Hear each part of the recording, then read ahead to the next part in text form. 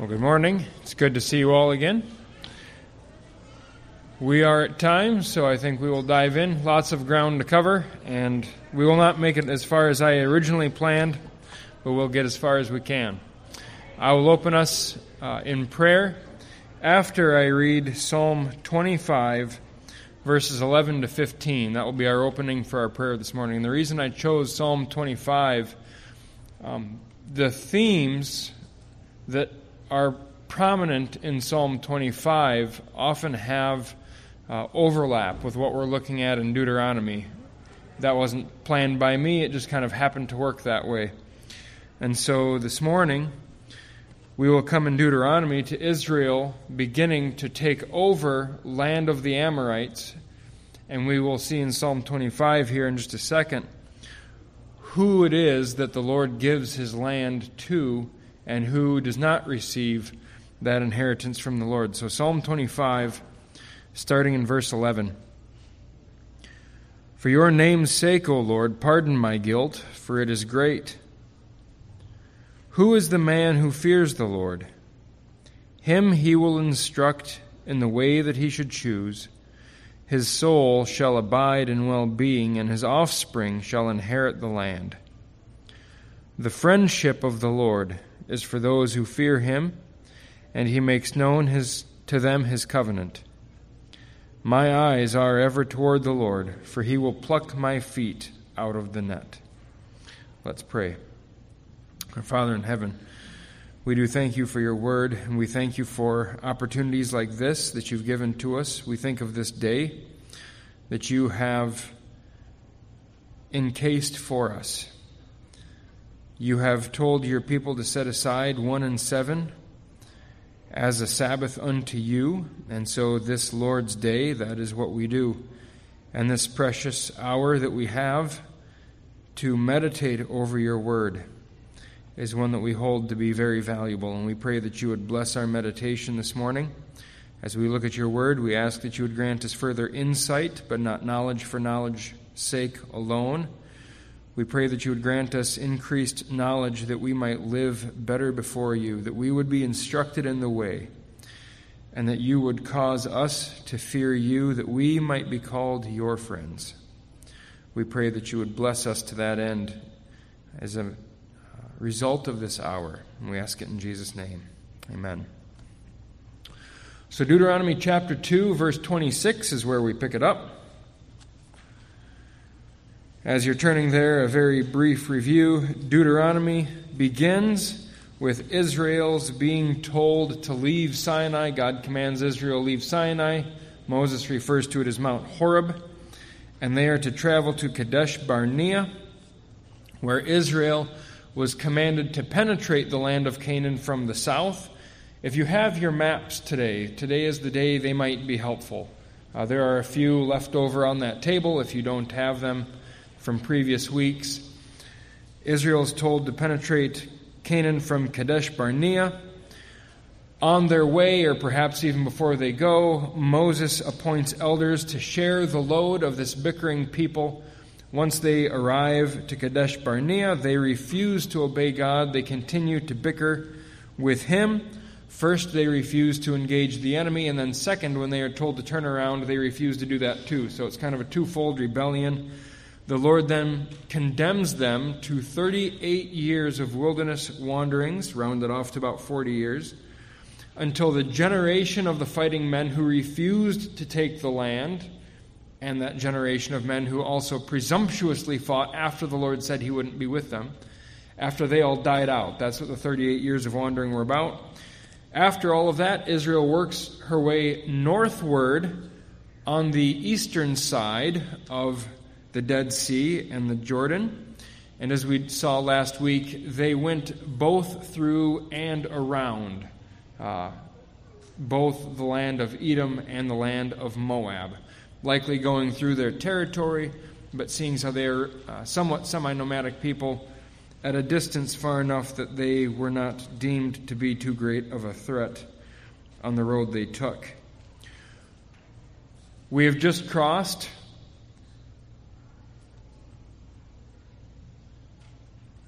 through Moab the Israelites have just crossed through Moab, and chapter 2 has this summary statement in verse 16.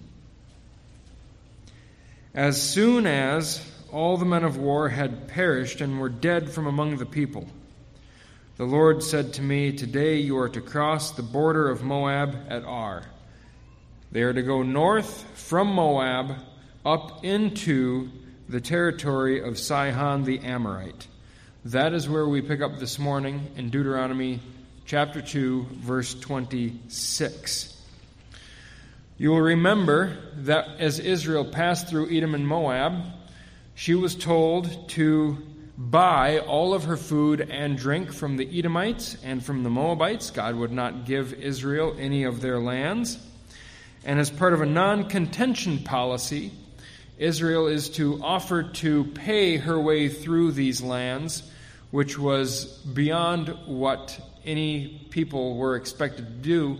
But the other reason for that is it also assured the Moabites and the Edomites that Israel is not there to forage through her land, through Moab and Edom's land, as invading armies would do. Rather, they will buy all of their food. As they approach the northern border of Moab, they are specifically told now to engage Sihon in battle.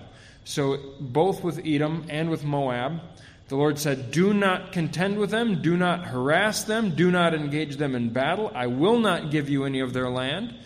In chapter 2, verse 24, that command is reversed in regard to the people of Sihon. So chapter 2, verse 24, "Rise up, set out on your journey, and go over the valley of Arnon. Behold, I have given into your hand Sihon the Amorite, king of Heshbon, and his land. Begin to take possession and contend with him in battle." Moses' first act of provocation then comes to us in verse 26, when he sends a delegation of peace to the king of the Amorites. Verse 26, where we pick up this morning. "So I sent messengers from the wilderness of Kedmoth to Sihon, the king of Heshbon, with words of peace." Now, isn't that odd? 2 verses earlier, they were told to engage him in battle. Moses' first act is to send a delegation of peace. 2 things might be worth pointing out there. First, Kedmoth is actually on the northern side of the border of Arnon. It is technically in Sihon's territory, so Israel is not waiting to cross into Sihon's territory. They're already there. And so Moses sends this delegation saying, "We want to just pass through, go to our land, and there will be nothing more you will hear from us." And in fact, verses 27 to 29 has the terms of peace that Moab sends to King Sihon. So picking up in Deuteronomy 2, verse 27. "Let me pass through your land. I will go only by the road. I will turn aside neither to the right hand nor to the left. You shall sell me food for money that I may eat, and give me water for money that I may drink.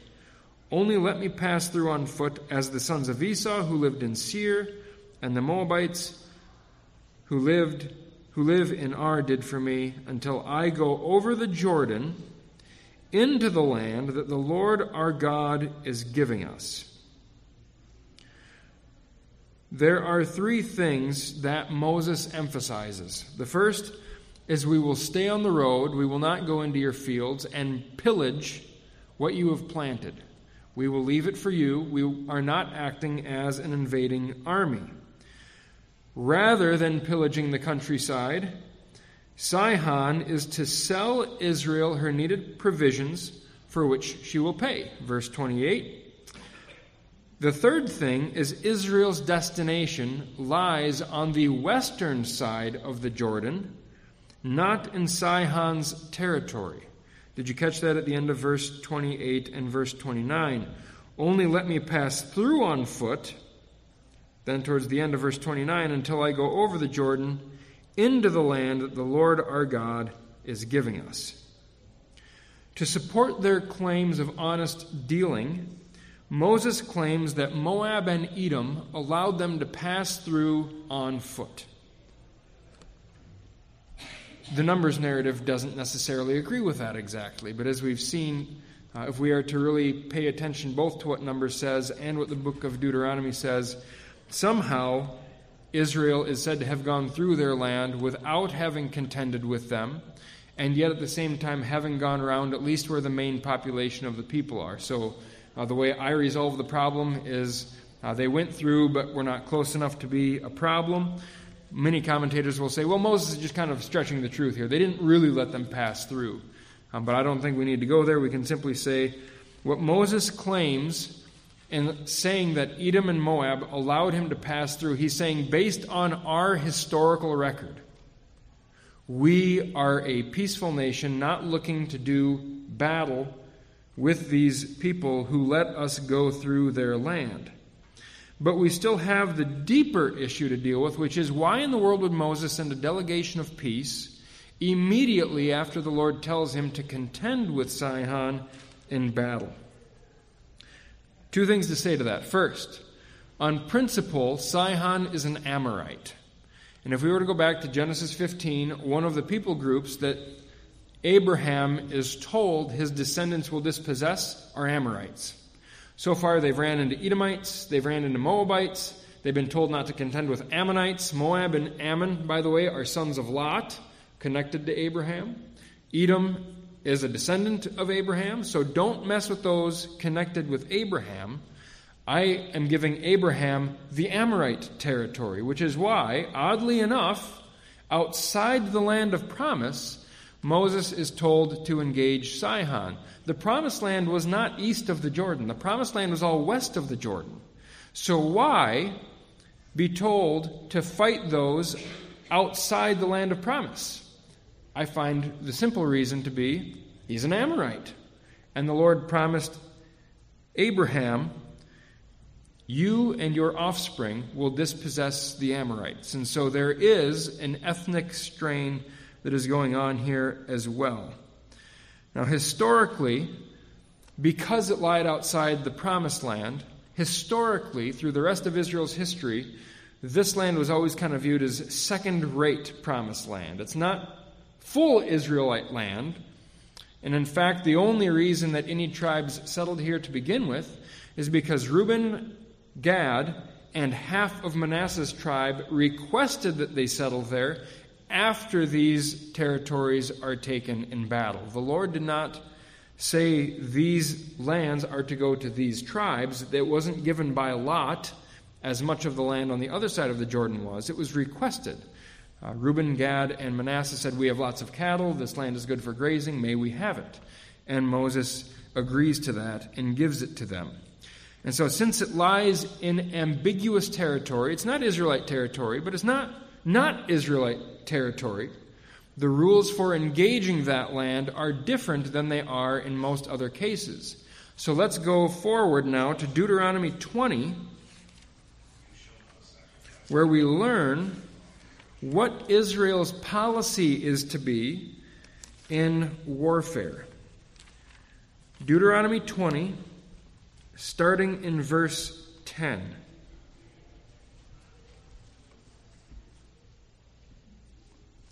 When you draw near to a city to fight against it, offer terms of peace to it. And if it responds to you peaceably, and it opens to you, then all the people who are found in it shall do forced labor for you and shall serve you. But if it makes no peace with you, but makes war against you, which is exactly what Sihon ends up doing, as we'll see, then you shall besiege it. And when the Lord your God gives it into your hand, you shall put all its males to the sword, but the women and the little ones, the livestock and everything else in the city, all its spoil, you shall take as plunder for yourselves, and you shall enjoy the spoil of your enemies, which the Lord your God has given you. Now here, verse 15 is a statement that looks back on everything that was just said in verses 10 to 14. Thus you shall do to all the cities that are very far from you, which are not cities of the nations here. What Moses has primarily in mind when he says not the cities here, he's referring to the land of Canaan, where Israel was to make no covenant, no pact, no agreement with any of the inhabitants. The policy of those who inhabited Canaan was completely destroy them, every single individual. Men, women, feeble ones, which includes children, and the very old and decrepit. You kill them all. That's the policy for Canaan. But for those who are far away, the rule is a little bit different. So that was verse 15. Let's go forward in verses 16 to 18, just so we kind of catch the whole thing here.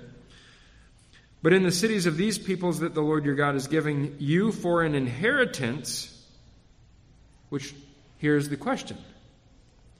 Is this land east of the Jordan intended to be for Israel's inheritance? But in the cities of the peoples that the Lord your God is giving you for an inheritance, you shall save alive nothing that breathes, but you shall devote them to complete destruction. Remember that phrase, devote them to complete destruction. You may have a different translation. Does anyone have a different translation than devote to complete destruction? Completely destroy. Completely destroy? Utterly destroy? I think that's a common one. Okay. Now here he qualifies who shall be completely destroyed or utterly destroyed: the Hittites and the Amorites. Remember, Sihon is an Amorite. The Canaanites and the Perizzites, the Hivites and the Jebusites, as the Lord your God has commanded, that they may not teach you to do according to all their abominable practices that they have done for their gods, and so you sin against the Lord your God. So the whole point of what appears to be a genocidal war is actually a theological war. Destroy them so that you do not learn to do as they do. This territory on the western side, on the eastern side of Jordan, is it inheritance territory? Well, it always lies outside the promised land, but it is occupied by Amorites. And so we kind of have this, it is and it isn't. And so when it comes to engaging in warfare, what are you to do? You do and you don't, right? You offer terms of peace as if it is a nation far away, but since it is an Amorite king and you're specifically told the Amorites are to go, you do with the Amorite king and his people everything you're supposed to do to the Amorites, which is you completely destroy them. Devote them to complete destruction. With two opposing commands, what is Moses to do? Do I offer peace or do I attack? That's the conundrum Moses seems to be faced with here. And what he does is he simply trusts the promises of God. Back to Deuteronomy 2, verse 24. Rise up, set out on your journey, and go over the valley of the Arnon. Those are the commands. Rise up, set out, journey, go over. Then a promise, behold, I have given into your hand Sihon the Amorite, king of Heshbon, and his land. Now more commands. Begin to take possession and contend with him in battle. Notice that the promise lies in between the commands. So when Moses is given these two, what appear to be opposing directives, do I offer peace or do I contend in battle? You obey the command. You offer peace. And you trust that the Lord is going to give him into your hand, and you will contend with him in battle as well. So,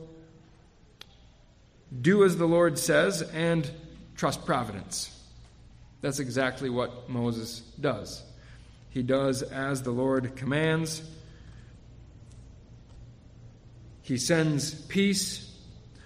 And what is the result? Chapter 2, verse 30. We read through verse 29. We'll pick it up now again. Verse 30. But Sihon, the king of Heshbon, would not let us pass by him, for the Lord your God hardened his spirit and made his heart obstinate, that he might give him into your hand, as it is this day, as he is this day. Sihon attacks at his own will, and he does so according to the plan of providence. Moses responds, and Israel responds with battle.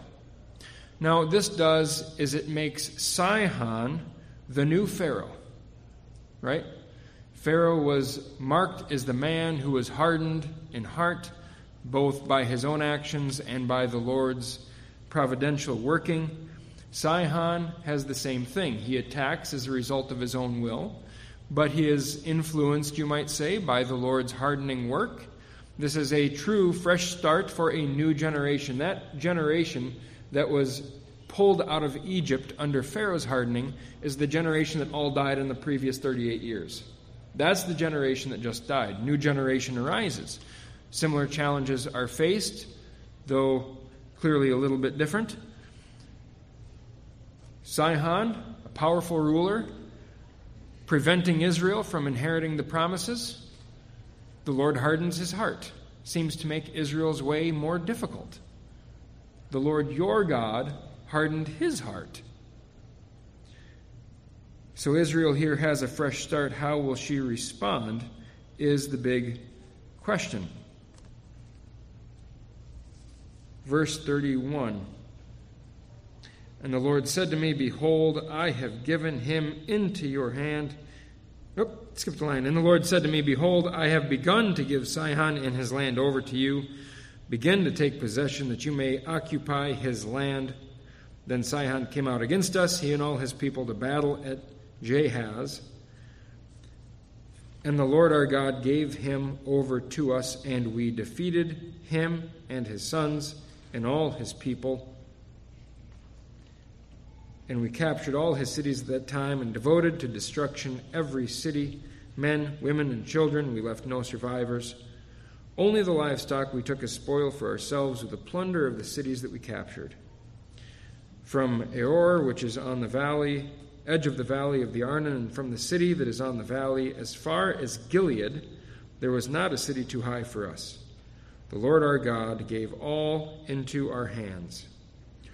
Only to the land of the sons of Ammon, Lot's son, brother of Moab, not brother, cousin of Moab, you did not draw near, that is, to all the banks of the river of the Jabbok and the cities of the hill country, whatever the Lord our God had forbidden us. That is where we did not go.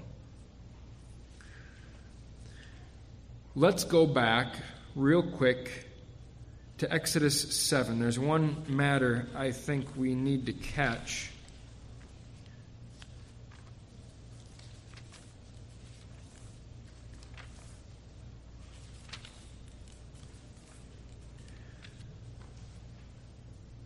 Exodus 7, verses 3 to 5.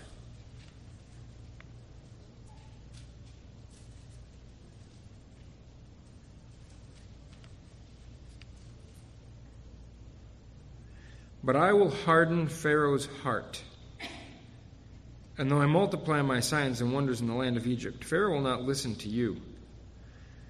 Then I will lay my hand on Egypt and bring my hosts, my people, the children of Israel, out of the land of Egypt by great acts of judgment. The Egyptians shall know that I am the Lord when I stretch out my hand against Egypt and bring out the people of Israel from among them. The Lord hardens Pharaoh's heart for his own glorification. The Egyptians will know that I am Yahweh when I do this great thing.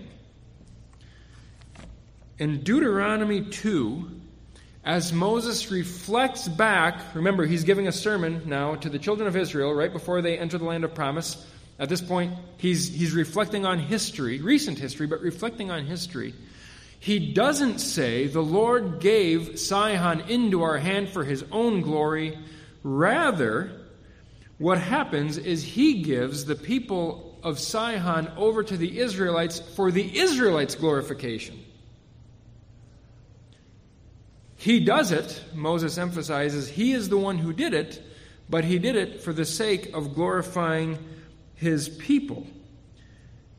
Chapter 2, verse 30. Sihon, king of Heshbon, will not let us pass by him, for the Lord your God hardened his spirit and made his heart obstinate, that he might give him into your hand, as it is this day. Now Israel responds to that faithfully, but the Lord hardening Sihon's heart, giving him into the hand of the people of Israel, is exactly how he accomplishes what he said he would do back in verse 25. We've spent a good deal of time in verse 24, where Israel is told to battle Sihon. Now let's pay attention to 25 and see what the result of that battle is supposed to be. This day I will begin to put the dread and fear of you on the peoples who are under the whole heaven, who shall hear the report of you and shall tremble and be in anguish because of you. So what the Lord does is he glorifies his own name and his own power through the Exodus. He glorifies the arm of his people through the battle of Sihon, and he creates a report or a reputation about his army that is going to spread like wildfire before them as they go into the land of Canaan. Wrapping all that together, obedience to God is the pathway to true glory, both now and later.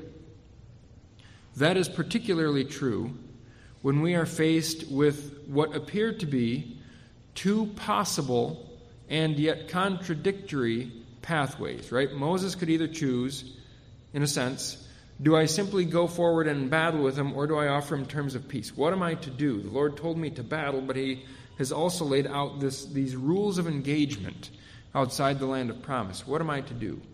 And he obeys what is to be done outside the land of promise. He offers terms of peace. That seems to be an unnecessarily gracious thing, doesn't it? When he's told, go and battle, he offers peace. And that results in the glory of the people of Israel when Sihon responds to it the way he does. But it also solves the riddle of why God would create difficult situations for his own people. Why harden Sihon's heart and make Israel's way difficult? So that Israel would be glorified through the battle. That's why the Lord does it. And so we respond, therefore, to difficult situations in faith, trusting the promises that God has laid out. And this results in what is arguably Israel's greatest achievement in defeating both Sihon and Og together. Those two create a climax of sorts in Israel's history of her achievements. We made it through at least verse 30. Thoughts or questions over all of that?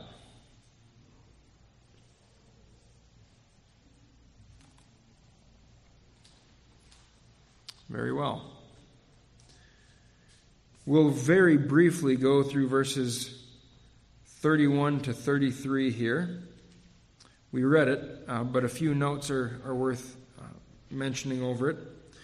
Verse 31, for the second time they are told to pay attention. So, verse 31, and the Lord said to me, behold, that actually is in verse 24 as well. Verse 24 is fronted with behold.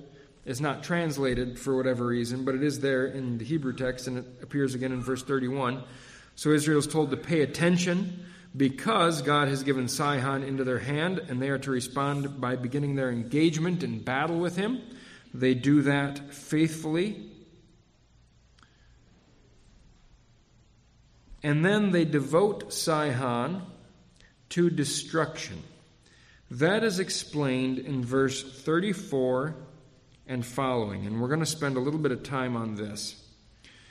And we captured all his cities at that time and devoted to destruction every city. And what did that look like? What did it mean to devote to destruction every city? It meant they killed every man, woman, and child. Men, women, and children. We left no survivors.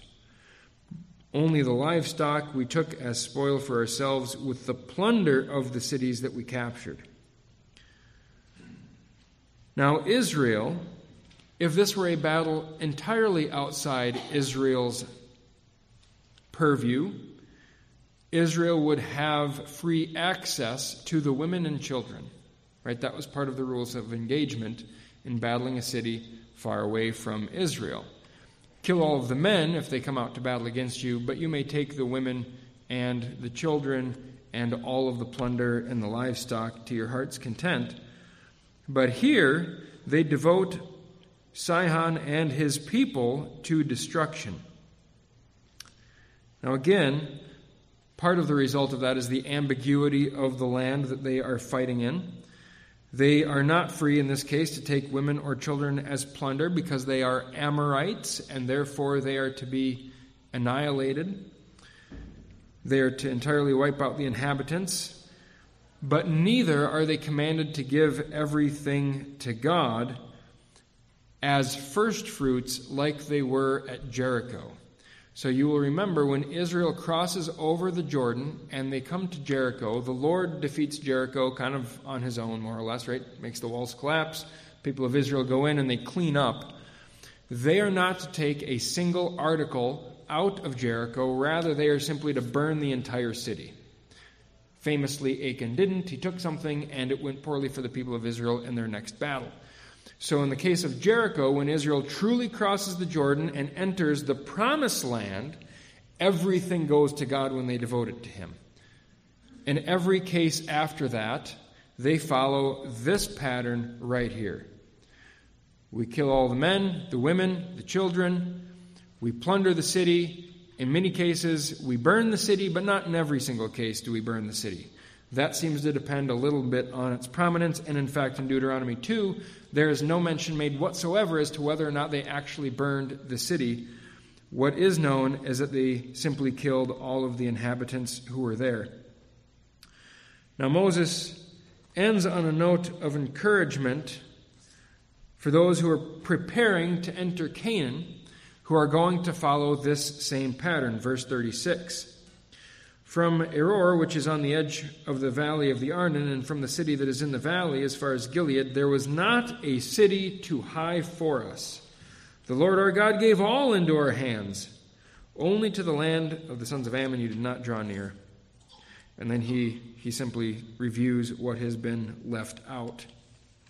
So Moses says, remember how great those cities were when you come to the Canaanites, who intimidated you by their high cities and by the tall stature of the people. Remember what great cities we conquered in Sihon's territory. So he has a pastoral application to this historical review, which is, be encouraged. You've done it before. The Lord will lead you to do it again.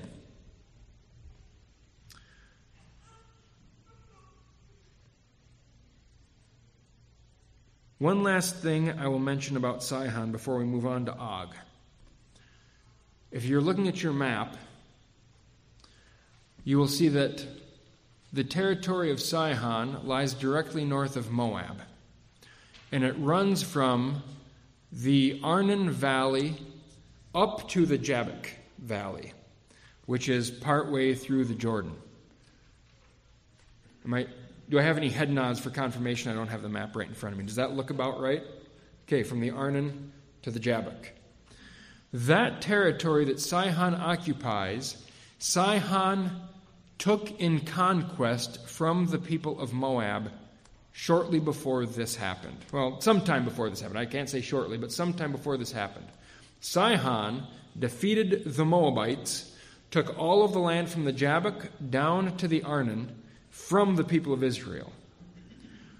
I mention that for two reasons. One is to say the people that Israel fought in Sihon and all his people, they were an intimidating force. They were a powerful people. They pushed Moab back. The second reason I mention that is simply a textual issue. You will notice back in Deuteronomy 1,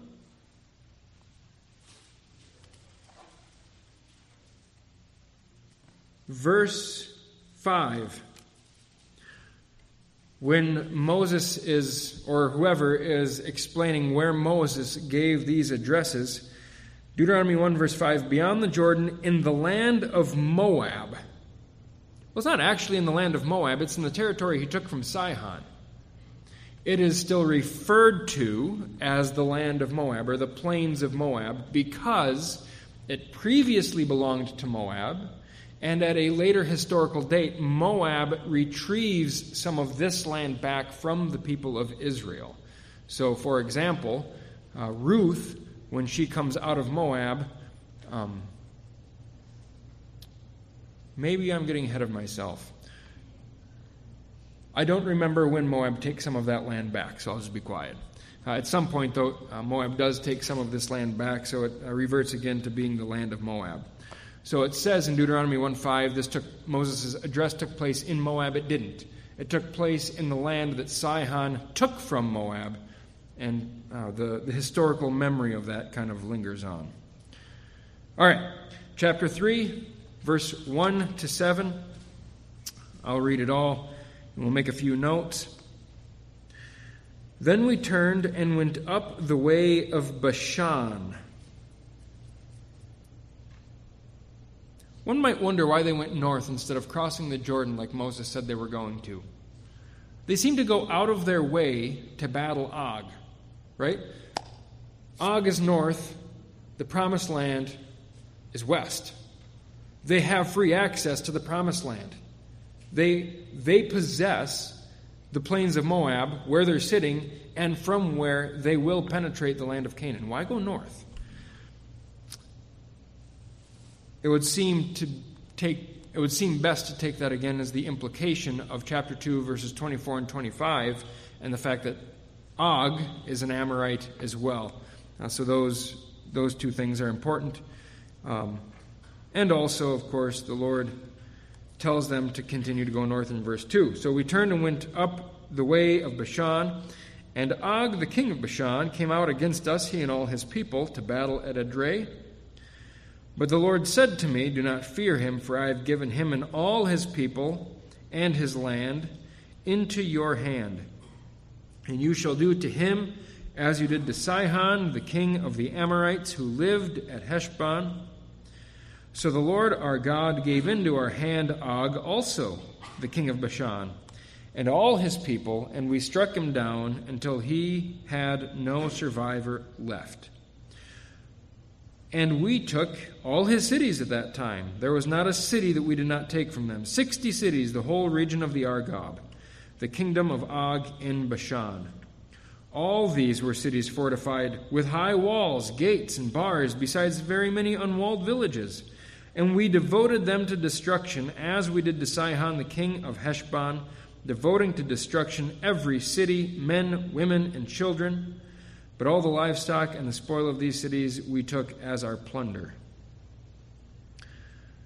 Moses here not only mentions the impressive or imposing walls of the city, here he adds to that another layer. High cities, fortified very high walls, gates and bars, 60 cities. We took so much out of Og that it was absolutely incredible and impressive. The reason, though, that they did so is because it was a gift of the Lord. Chapter 3, verse 2. The Lord said to me, do not fear him, for I have given him and all his people and his land into your hand. Verse 3. So the Lord our God gave into our hand Og also. This is the same as in chapter 2, verse 36, and chapter 2, verse 31, in reference to Heshbon. The idea that the Lord has given these kings and their nations to the Israelites is prominent. By focusing on God's gift of these kings and their territories to Israel, Moses is signaling that the outcome of the battle, and as long as Israel remains faithful to her trustworthy commander, that he will give them victory everywhere they go. Where you go, I will give you victory, and the giving is important. All things are in the Lord's hands, and he distributes to all as he desires. So we came through chapter 2. I've given the territory of Edom to the Edomites. I've given the territory of Moab to the Moabites. I've given the territory of the Ammonites to the Ammonites. I've given this land to you. So the Lord claims in his giving that he does so as the Lord who is sovereign over all of the nations. Now this leads us directly into the issue of devoting to destruction. It was mentioned with Sihon, and now it is mentioned again, more prominently even, with Og. Chapter 3, verse 6, and we devoted them to destruction, as we did to Sihon, the king of Heshbon. Now it's repeated again, devoting to destruction every city, men, women, and children.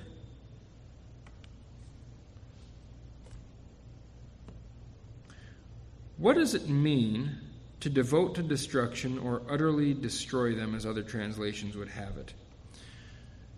They did indeed utterly destroy them, but that is an implication of what they are doing, not the exact action they are taking. If I can make a distinction between those two things. The word, there's one word in Hebrew that means to devote. Herem is the word, and it means simply to devote to God. In fact, the most explicit or easiest to understand passage to understand what it means comes in Leviticus 27, verse 28. Well, why don't we turn there? Last chapter of Leviticus, chapter 7, verse 28. The word is used repeatedly, and it gives us some insight as to what is going on with this devotion thing. Leviticus 27, verse 28.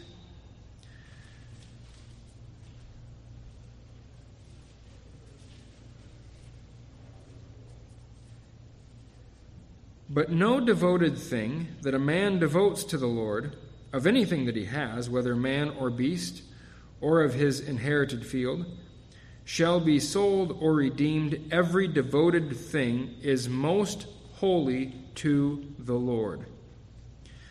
What it means to devote is to devote to God, to consecrate something as belonging to God and to no other. Now we're going to take 3 stops here.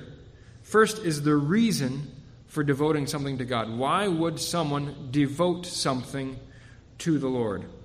Sometimes people or individuals, people groups, or a group of people or individuals were commanded to devote something to God. At other times, they might voluntarily devote something to the Lord as part of the fulfillment of a vow. You all remember Jephthah's tragic vow, right? If he will give these people to me when I come back, I will sacrifice, which is a form of devoting to the Lord, the first thing that comes out of my tent, and it happened to be his daughter when he came back. So the vow is, if the Lord does this for me, then I will do this thing for the Lord. I will devote this thing to God. So devoting can be a voluntary act as well as a commanded act. It looks like, in this case, with the Israelites devoting all of these cities, that it was the program that God designed for the Israelites, that in every place they go, they are to devote the nation's inhabitants to God. Deuteronomy chapter 7, verse 2, I'll quickly read it to you. And when the Lord your God gives them over to you, which is any of the peoples that you are facing in the land you are entering, when the Lord your God gives them over to you and you defeat them, then you must devote them to complete destruction. Same word again. You must devote them. So it is a commanded thing in this case. Israel had no choice. You must devote the inhabitants to the Lord, and we saw why earlier in Deuteronomy 2. Or Deuteronomy somewhere, so that you will not learn to do as they do. So the reason for devoting something to the Lord is you will either be commanded to do it or you do it voluntarily as part of a fulfillment to a vow. What then is the result of devoting something to God? When something is devoted, it becomes ceremonially clean. Holy, actually, not just ceremonially clean. Israelites were that, all of them. It became ceremonially holy. Not ethically holy, ceremonially holy. Which means that the temple or the sanctuary, the priests, are those who, as representatives of God, hold that devoted thing for their use. It is used in the religious system of worship for God. So if a field is devoted to the Lord, that means that the priests live off that field, and that sustains the sacrificial system by sustaining the priests. You sustain Israel's system of worship through having devoted that field, or through having devoted that utensil to be used in worship, or whatever the case may be. So whatever is devoted to the Lord now belongs to the Lord, and nothing can go back to common use. Once it's devoted, it is entirely devoted. And anything that is devoted that is either inherently unuseful for worship, or anything that is devoted that becomes defiled gets destroyed, usually by burning. So if it is not useful for worship, it is to be destroyed. That's why our translations say devoted to destruction. It's devoted to God, but because the Amorites are not fit for worshiping the Lord and refuse to worship the Lord, is maybe a better way to say it. Because they refuse to worship the Lord, they are therefore unfit for Israel's sacrificial system. The only thing left to do is to destroy them. So time and time again in our translations, we will see devoted to destruction, devoted to destruction, devoted to destruction, and usually it happens by burning. Therefore, the inhabitants are killed, possibly burned. That is what it meant to devote a city to destruction, which is also why the cities were typically burned when they were devoted. Not in every case, it seems. Israel was allowed to inhabit some of them as their plunder from the war once they were in the land of Canaan, but many of them that was not the case. If they were prominent cities, they were often burned as the inhabitants were wiped out. That is the result of devoting something to the Lord. The third thing, why do this? What of reality does this reflect, especially when the Israelites devote these inhabitants to destruction? Two reasons. First, it is a statement to the world that everything belongs to God. Sooner or later, we have to do with the God of Israel. In our case, we call him the God and Father of our Lord Jesus Christ. In his sovereign election, God chose to destroy the Amorites so that the Edomites and the Egyptians might be awestruck by Israel's God and honor him as the Lord of all creation and acknowledge him as the one who is alone worthy of worship. Remember the program? The time of the Amorites is not yet complete. It will come, and I will completely destroy them. But why do that? For all the other nations, for all of them to see, so that Abraham might be a blessing to all the other nations, even by destroying the Amorites. This is like a big evangelistic pronouncement. The God of Israel is the God of the universe. And we show that by devoting these people to destruction. Now we know that everything belongs to God. Ultimately,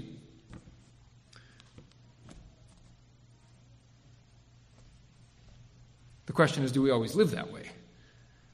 Which will actually lead us into the second thing here. It is an exercise in practicing that everything belongs to God. But before we get there, a question.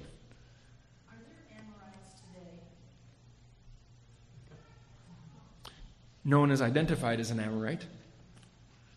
As a people group, they have been destroyed. Whether there is some genetic tieback, the Lord knows. I have a question. Were the priests in charge of doing for the Lord this thing of destroying? Were they the ones that set the fires and the soldiers couldn't do it? It was the priest's job? No, it was not the priest's job, because all of Israel was to be a holy nation. Right? A kingdom of priests and a holy nation. Going back to Exodus 19, 4-6, that is the foundation upon which all of Israel's covenant and what should be the understanding of our obligations to the Lord are filtered, or at least set on that foundation. So Israel as a holy nation, which actually goes to the second thing, right? If all of these pagans are devoted to the Lord, how much more the holy nation, the army through which God is devoting them.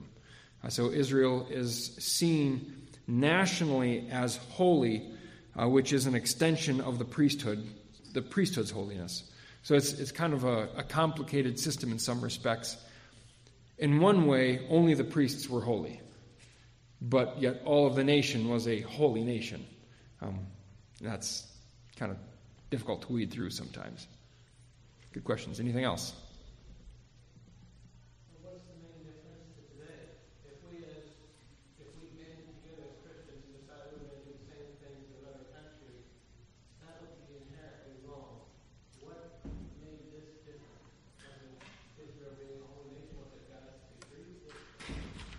So the question has been posed, what is to prevent Christians from banding together and doing this today? Why was this right and a comparable thing today, why would that be wrong?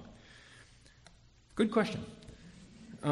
Theologians debate that. I would give a couple quick responses to that. First, this was part of the divine program all the way from Genesis 15. The Lord had been brewing these events, we might say, for 400 years, specifically targeting these people. It is limited to this historical time with the Israelites in this particular place. Israel couldn't do this with other nations. She was strictly forbidden to do this with any other nations, whether they be Egyptians or Assyrians or whatever the case may be. It is these peoples who are to go out. And the reason I would set that on top of the land. The land Israel is to occupy is to be a holy land, and the land purges unholy inhabitants, is one way you can say it. The Lord removes those from his land who do not reflect his own holiness. He cast out the Canaanites and all the other peoples who didn't. He eventually casts out the Israelites who don't as well. And then eventually brings them back and all that. But the idea of holy people in a holy place worshiping her holy God. We don't have a place. Christians don't have a place. We're sojourners. We operate with a completely different paradigm of our current reality than Israel did. And so there's another reason for why we ought not do the same thing. I don't know if that's entirely satisfying, but there's a couple of reasons out of many more that could be given. Great. Anything else? Correct me if I'm not understanding this right, but there's two scenarios here. One where the Israelites go into Canaan and they kill every man, woman, and child. And then for their mandate where they're fighting against foreign nations, they're allowed to leave alive the women and children. And the reason, if I recall correctly, one of the reasons given for destroying every man, woman, and child in the land of Canaan is because the people there left alive were leading astray. Correct. So why would they be allowed to leave women and children from a foreign country alive to their home? Great question. So in Israel's rules of warfare, why are they allowed to leave women and children from foreign nations alive when they bring them back as plunder? This is by any means not a perfect analogy. When you are home, think back to when you were a child. If you were home, did your parents have pretty strict rules about what you ought to do when you are home that sometimes got relaxed when you were away from home, right? When you're on vacation, right? There's reason for that. The reason for that is there are habits that form in the place you live that are not necessarily formed in the place you don't. So one of the things about the gods in ancient Near Eastern thinking is they're territorial. So if women and children are brought from a land, their gods stay back by and large, right? Their gods are relegated to that territory. They're not in this territory. This is Yahweh's territory. So other nations would have thought, Israel would have known, no, it's all Yahweh's, but this is his unique land. And so there's a division then when you separate the peoples from the land, you also create a certain division between the peoples and their God. The second thing is the habits we form and the patterns of thinking we develop are deeply tied to the places we are. I've noticed this even in my own life. When I moved away from home, I developed new habits because I'm in a new place. And so I developed new routines, and with new habits come actually new ways of thinking. I can easily revert back into that if I go back home, right? When I go back to the farm, my mind switches back into habits and patterns of thinking that I had when I was there. And one of the things God is doing is he's cutting all of that off. Israel is entering a new place for Israel, at least new for the last 400 years. And everyone who is there cannot allow any lingering thoughts or habits to remain because they are integrally tied with false worship. Entirely cut them off. Nothing left. So that new habits and new patterns, new forms of, in relation to the land, new forms of worship, which are all directed only toward Yahweh, those can take root and grow. And so bringing in a false people into that environment is less of a threat than it is allowing the native plants to grow in their soil. That's how I've understood the difference there. Anything else?